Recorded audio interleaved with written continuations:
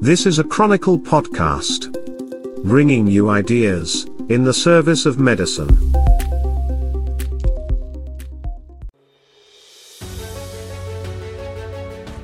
From the Chronicle podcast system, this is the NPC podcast of the National Pharmaceutical Congress for June 14, 2023. The NPC podcast is where we discuss and consider the purpose, process and people of the pharma industry, and today, we'll continue the healthcare conversation. This program is presented in cooperation with Impress, Canada's next-generation commercial partner. The industry is rapidly evolving, and Impress is designed to help you evolve with it. Learn more about Impress tailored best-in-class solutions at www.impress.com. Our guest today is Brian Bloom, co-founder, chairman and chief executive officer of the Bloom Burton investment firm in Toronto. Brian will join your hosts, Jim, Mark, and Mitch. To kickstart today's conversation, here's Mitch Shannon, CEO of Chronicle Companies. Welcome back to the NPC podcast from the National Pharmaceutical Congress. I'm your co-host, Mitch Shannon, here fiddling while the continent burns. With me in our flame-retardant gondola is Mark Smokey McElwain, pharmaceutical industry consultant and life sciences expert, known for his sense of calm while staring down the inferno. Mark, any thoughts you can share about the symbolism of all this? It isn't the political symbolism that's going to make people calm. Better news is this week's big smoke. We can look at it as the exception to a 30-year pattern of better air quality, thanks to, power generators and other industries that have cleaned up their act. Now, I know that's not going to be an easy argument to make for those with asthma or COPD who are getting their N95 masks out of storage. So maybe our best plan is to try to take a breath, even if it's a shallow one, and carry on. Public service message. Yes, back again with us, unable to constrain himself, is James, the Fire Chief Shea, General Manager at the Council for Continuing Pharmaceutical Education in Montreal, where the smoke has been thick, or as it's pronounced, tick. What does it look like today, Jim? Oh, okay. I'm getting that undertone. You're talking the politics. Yeah. The Bill 96 and all of that stuff, right? Yeah, okay. Well, historically, Quebec politics has been a regional contact sport, that's for sure. We're used to this yellowish tinge and this particular odor. I call it end-of-year high school gym locker kind of situation or hockey bag. So, really status quo here when it comes to our air quotes, environment. Right. Well, politics aside, we are your volunteer podcast brigade, known simply as Jim, Mark, and Mitch, because all the inspired brand names have already been snapped up, such as Farsiga and Live Golf. Speaking of branding, I've got a funny story to share with our listeners and with this week's special guest, who happens to be our friend Brian Bloom of the Bloom Burton investment firm. So there was a typo in the emails that one of our staff sent to Brian, and we misspelled his name as Brian Boom. And if you know Brian, that's kind of perfect. We decided that his partner, Jolyon Burton, should change his name to Jolyon Bust, and then you'd have the distinguished investment house of Boom and Bust. But I digress. Brian, welcome to the show. More people than ever came to the 2023 Bloom Burton Annual Conference last month. It was a big event for the life sciences industry in Canada. Here on the NPC podcast, as you know, we like to follow the example of Hockey Night in Canada and pick the 3 stars of each game. So in your view, Brian, who were the best performers at BB 2023? Well, thanks for the question. And of course, thank you for having me back at the gondola here. I can't wait for this episode. I always enjoy doing this and always enjoy being with you. Yeah, Bloom Burton Healthcare Investor Conference in 2023 was a smashing success. We broke every record that we've ever had with respect to attendees and energy and number of investors that attended. I would say that the 3 stars of the game, number 1 was our keynote speaker, John Maraganore. He told his story of how he came up with and commercialized RNA genetic medicines in his company called Alnylam, which has a Canadian subsidiary now, and how he brought 5 drugs to market. And that was a really inspiring story, something that a lot of Canadian CEOs can aspire to in the biotechnology space. Second, I think, was Carl Hansen at AbCellera. He had a very energetic, a wonderful presentation, but really laying out the future for AbCellera, how they're going to surpass 1,000 employees in Canada. They're building a huge campus in Vancouver and how they're spending both private and government capital on a new paradigm for antibody discovery. And lastly, I would say a lot of our invited panelists were the third star. They were able to share their views of the market, the volatility and the ups and downs, the boom and bust, as you just said, that we are experiencing in the market.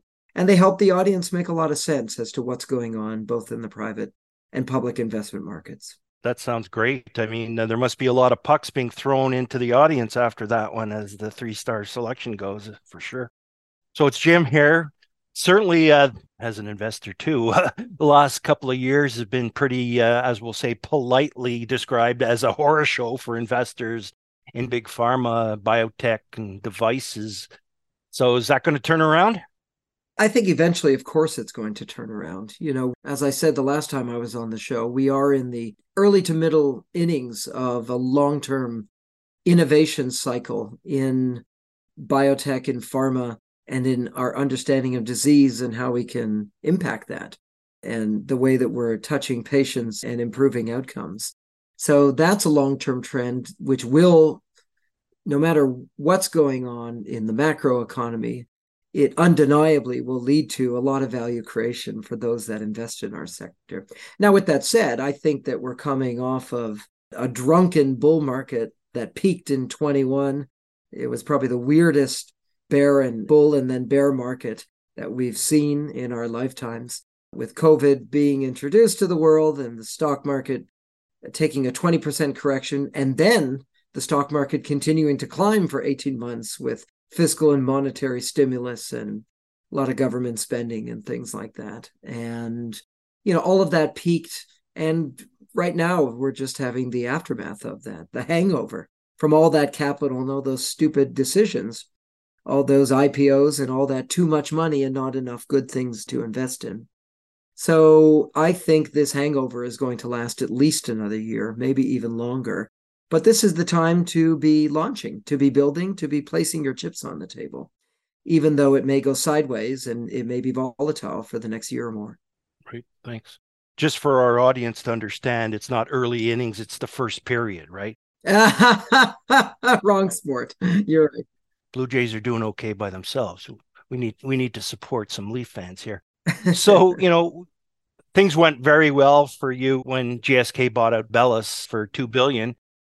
Bellus followed that typical Canadian life science script of, good times, bad times, and now great times, obviously.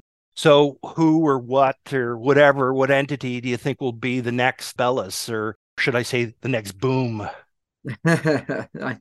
We have a few good ideas. First, about Bellus, it really was a typical Canadian story in that it was on the Toronto Stock Exchange. It had some failures and setbacks, but they really did reinvent themselves. And, they brought in a new drug. And even though it was early stage, they were able to get great sponsorship, some smart investors. They were pulled onto NASDAQ. They were a darling. And then a setback with an equivocal phase 2 trial. But again, they regrouped and reran their study to great outcome. And then the purchase by Glaxo for $2 billion is a wonderful outcome for Roberto Bellini, Francesco, their family, and all of their shareholders and employees.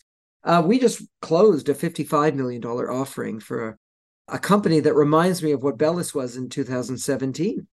When they were just starting their reemergence. The company that we just raised capital for, it's called Satellos.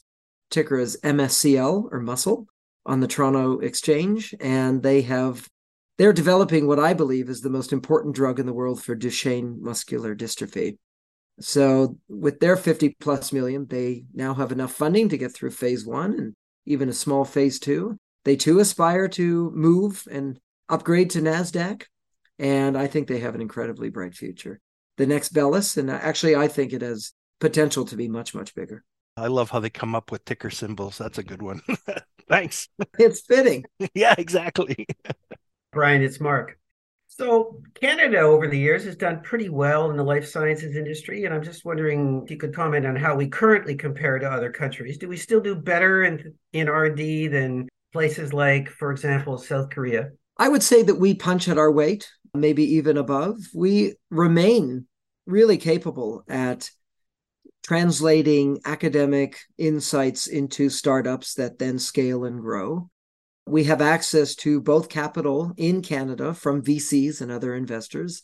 And of course, capital is fungible and doesn't really respect boundaries. So capital is easy to move from the United States and Europe and Asia into Canadian companies. So that's what Bloom Burton does so well, attract international capital for Canadian growth companies. But at the end of the day, Canadian companies are ultimately judged by their ability to get drugs and medical products developed and towards approval and in market, and then successful in market.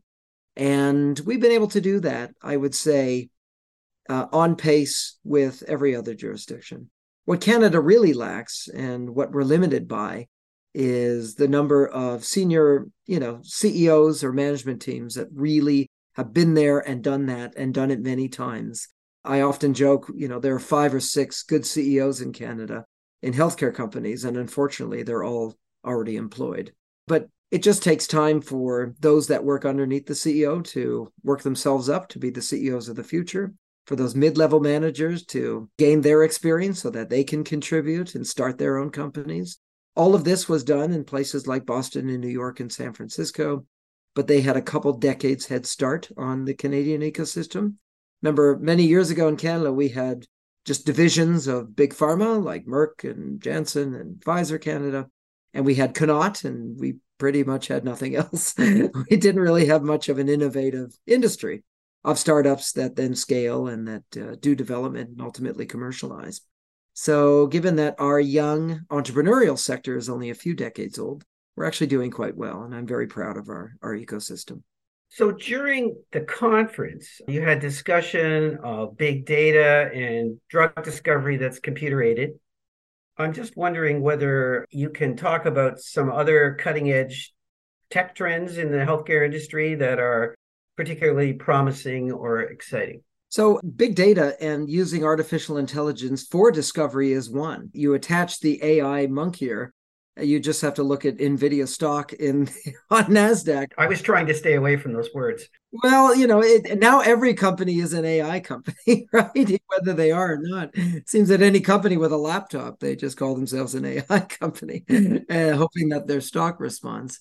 That is an important trend. A lot of people are looking to accelerate, from target to lead molecules based on non-wet lab or in silico small molecule design and optimization. So that's obviously big. So beyond using AI and computers to better make new drugs, the other major trend in the biotech industry is genetic medicines and the number of new modalities that we have to actually translate an idea or a new insight into a disease into what a therapy can be. 50 years ago, we had teams and teams and scores of chemists at Merck and Pfizer and Upjohn and all these pharma companies that were trying to make small molecules, the Tylenols and ibuprofens of the future, NSAIDs. And then biologics came along in the later 70s and 80s. But nowadays, we can have genetic insight into disease and actually make genetic medicines in the form of gene editing and gene therapy. And as I mentioned before, like John Maraganori's company, Alnylam, RNA vaccines and RNA therapies based on RNA chemistry. So we have all these new tools, which only came around. They were only dreamed up and thought of as possible maybe 20 years ago. And they just became a reality in the past 10 years. And everything is really accelerating. So the toolkit that we have to pull out, to actually use to make new drugs has dramatically expanded and modernized. And that's the other major trend besides the whole AI and big data aspect of drug discovery. We're talking about money, drugs, and fall fashions and evening wear with Brian Bloom of Bay Street's Bloom Burton Group here on the NPC podcast. So Brian, just going back to your earlier comment to Jim about this being a good time for contrarians to launch things, what advice would you give to entrepreneurs and startups looking to attract investment in healthcare? That's a tough question because the answer may be different depending on what kind of healthcare company you have. But, the overarching theme is in bad markets where capital is scarce and there's less capital to go around, yet it's still available. You just have to consider that the hurdle is higher. So you just have to be that much better of a story and of a value proposition and of an investment idea to actually justify the capital. Whereas a couple of years ago, In the bull market, when, even crappy things were getting funded, the bar was lower. All you had to have was a good idea and a nice smile, and you could probably attract capital. So you really need to focus on driving value across the entire healthcare ecosystem, from, pharmacoeconomic value, value-based healthcare, ultimately improving outcomes and saving the system money through alternatives such as surgeries and other costs in the system. So driving value in healthcare is overarching. And you really have to stretch and think really hard as to how you can be world-class and best in class. I know that's a crazy statement, just be the best in the world. But, Me Too doesn't cut it when there's capital scarcity. Being the fourth statin that does the same thing may have worked in an okay market, but it doesn't work today. So what is getting funded is not just crazy Star Trek cutting edge science, but actually thinking through and developing that lead program that you can demonstrate will be best in class. And it's not just in drugs, it's in devices or service delivery, or even in a digital solution as well, anywhere in the healthcare industry. There's one other aspect that is also gaining a lot of traction in this market is you're only as good as your lead program. So a couple of years ago, you could get a lot of value reflected in your stock or in the value of your company by promising to have a deep pipeline and a brilliant future, bringing lots of different programs forward. But also in this era and this current environment of capital scarcity, you're only as good as your next data readout, your next quarter of growth or of revenue reporting. You're only as good as your next major value inflection point. And that is forcing boards and management teams to focus on really moving the needle and focusing on their most promising asset or assets, instead of trying to build the big fluffy blue sky story of, platforms and being everything to everyone in the sector. So that's another major trend. It's Jim here. That's very interesting. Like you've talked about, specific challenges and general opportunities that, you have to step up to the plate. It's table stakes for certain things. Are there any specific opportunities you see in the future that you might be able to talk about specifically of, where you see some amazing potential? Yeah, that's a good question, Jim. I would say that there aren't specific areas, disease areas, or subsectors of healthcare that are sort of shining or sticking out right now. It really goes down to there are opportunities everywhere to improve products that are on the market, how we do healthcare, how we deliver it, and to improve patient outcomes, and to empower patients and educate patients and everyone in the ecosystem. So there are opportunities everywhere, which really makes each individual startup or entrepreneurial pursuit its own special situation. So every single company just needs to raise the bar and be the best at what it's trying to be. Very interesting.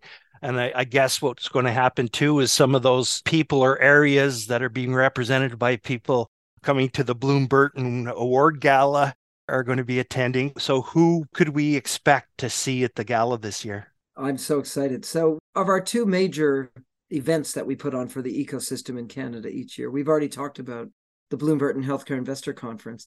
The Bloom Burton Award Gala is the second one. So we actually are going into our 7th year of giving away the Bloom Burton Award, which is effectively an Oscar for best performance. It's not lifetime achievement. It's not best movie or best picture, which would be like best company. It's a very unique award that each year celebrates a leader in our sector broadly who did extraordinary things in the past 12 months, like in the past year, which actually means it's an award that someone could be nominated for or win more than once. As I like to say, there's a Jack Nicholson or a Meryl Streep somewhere in our sector who could take the stage many, many times. So this year we are thrilled to have received nominations from the public at large, and our independent judges have chosen 3 finalists. Stephen Dilley, who led Sierra Oncology, a little British Columbia-based company in the myelofibrosis and hematologic cancer space, to an amazing phase 3 outcome and a sale to GlaxoSmithKline for $2 billion. Next, we are celebrating Ian Mortimer, who leads a company called Xenon Pharmaceuticals, also in Vancouver, in British Columbia. And Xenon is now the largest Canadian biotechnology company by market capitalization. It's about $3.5 billion, and he's in phase 3 with one of the world's most important epilepsy drugs coming to market. And lastly, the brothers, Dave and Mike Wessinger, who have a company in Toronto area called Point Click Care, which is the biggest digital health or health software company that no one's ever heard of. They have thousands of employees. They do $500 million in revenue, and they have one of the most important software programs for geriatric acute care.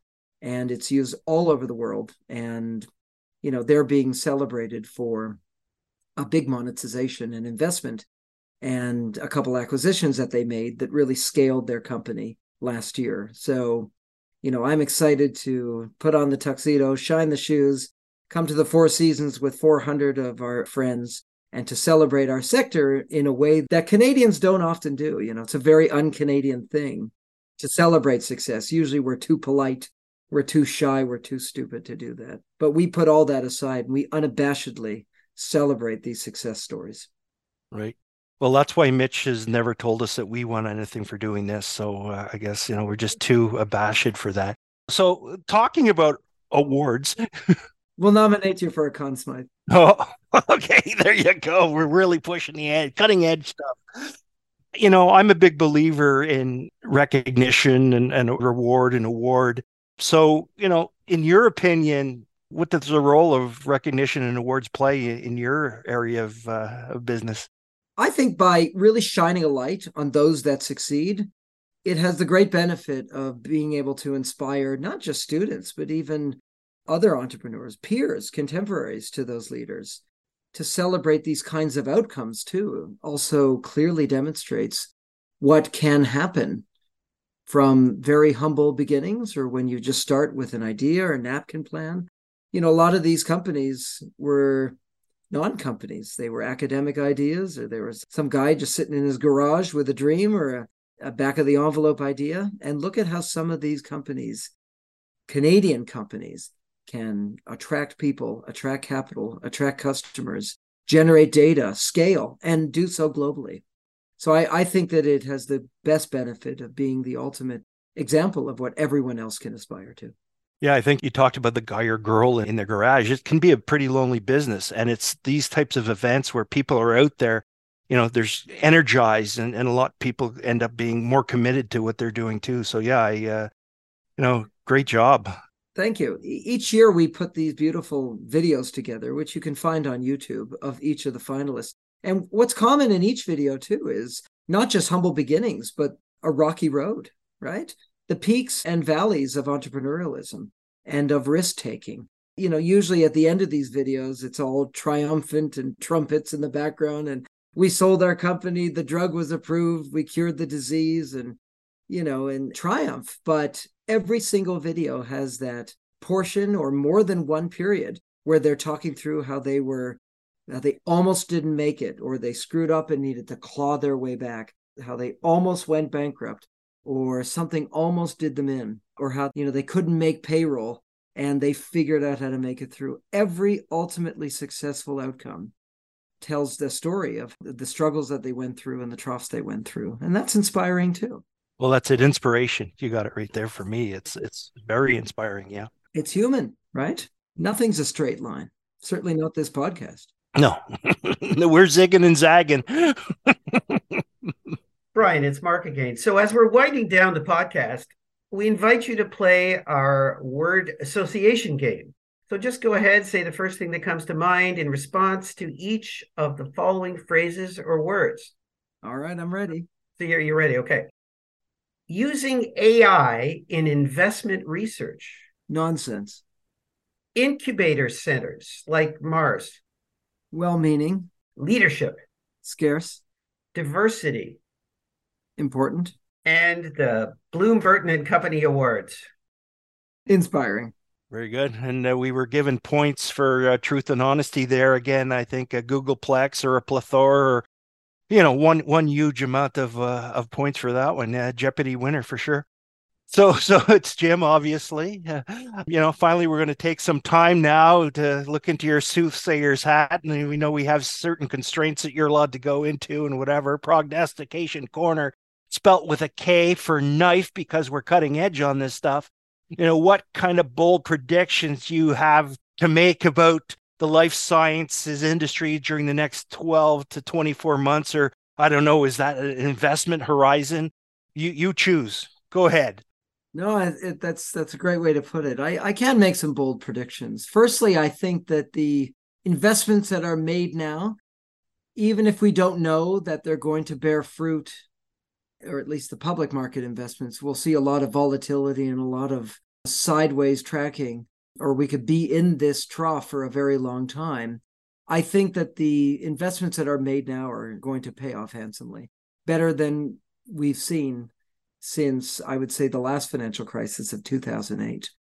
Had you invested in anything in 2008 through 10, you would have done incredibly well. You would have made multiples investing in, risky companies, not risky companies. I think we're in the same environment. It's when the fear index is highest that you should be boldest in making investments.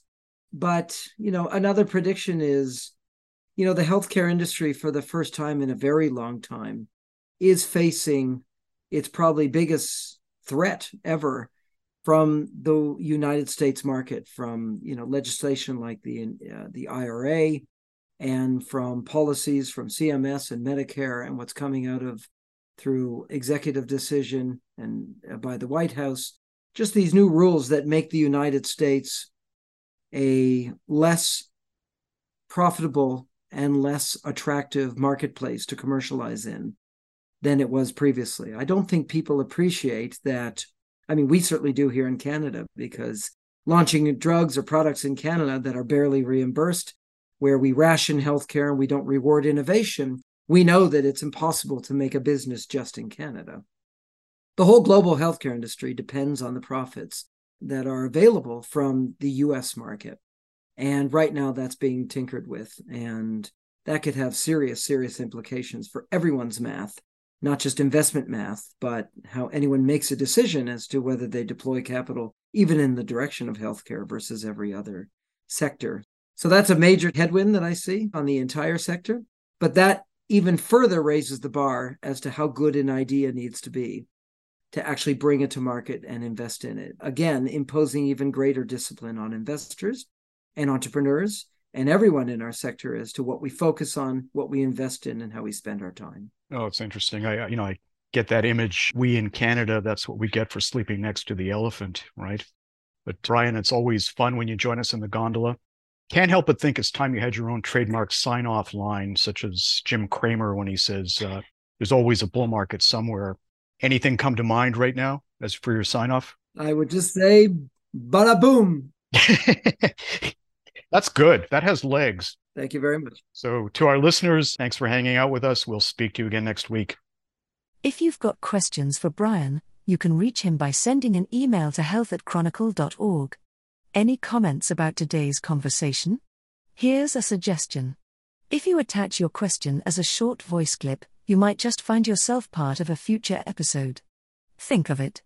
It will be Jim, Mark, and Mitch, featuring your name here. We hope you enjoyed today's NPC podcast. If you did, please like it, rate it, recommend it, and remember to share it with your network. You can find us wherever you get your podcasts. Or try this out. Just ask your smart device to play the National Pharmaceutical Congress podcast on Audible, Spotify, Amazon Music, YouTube, or TuneIn Radio. The NPC podcast is presented in cooperation with Impress, Canada's next-generation commercial partner. Check them out at www.impress.com. As for me, this is your announcer, Leona Void, speaking. This podcast was produced by Jeremy Visser, with help from John Evans. Research for this program came from Amy Ray Elder. The musical theme is performed with ferocity by the NPC Podcast Orchestra, under the direction of Maestro Mervyn Millbrook. We'll speak again next week.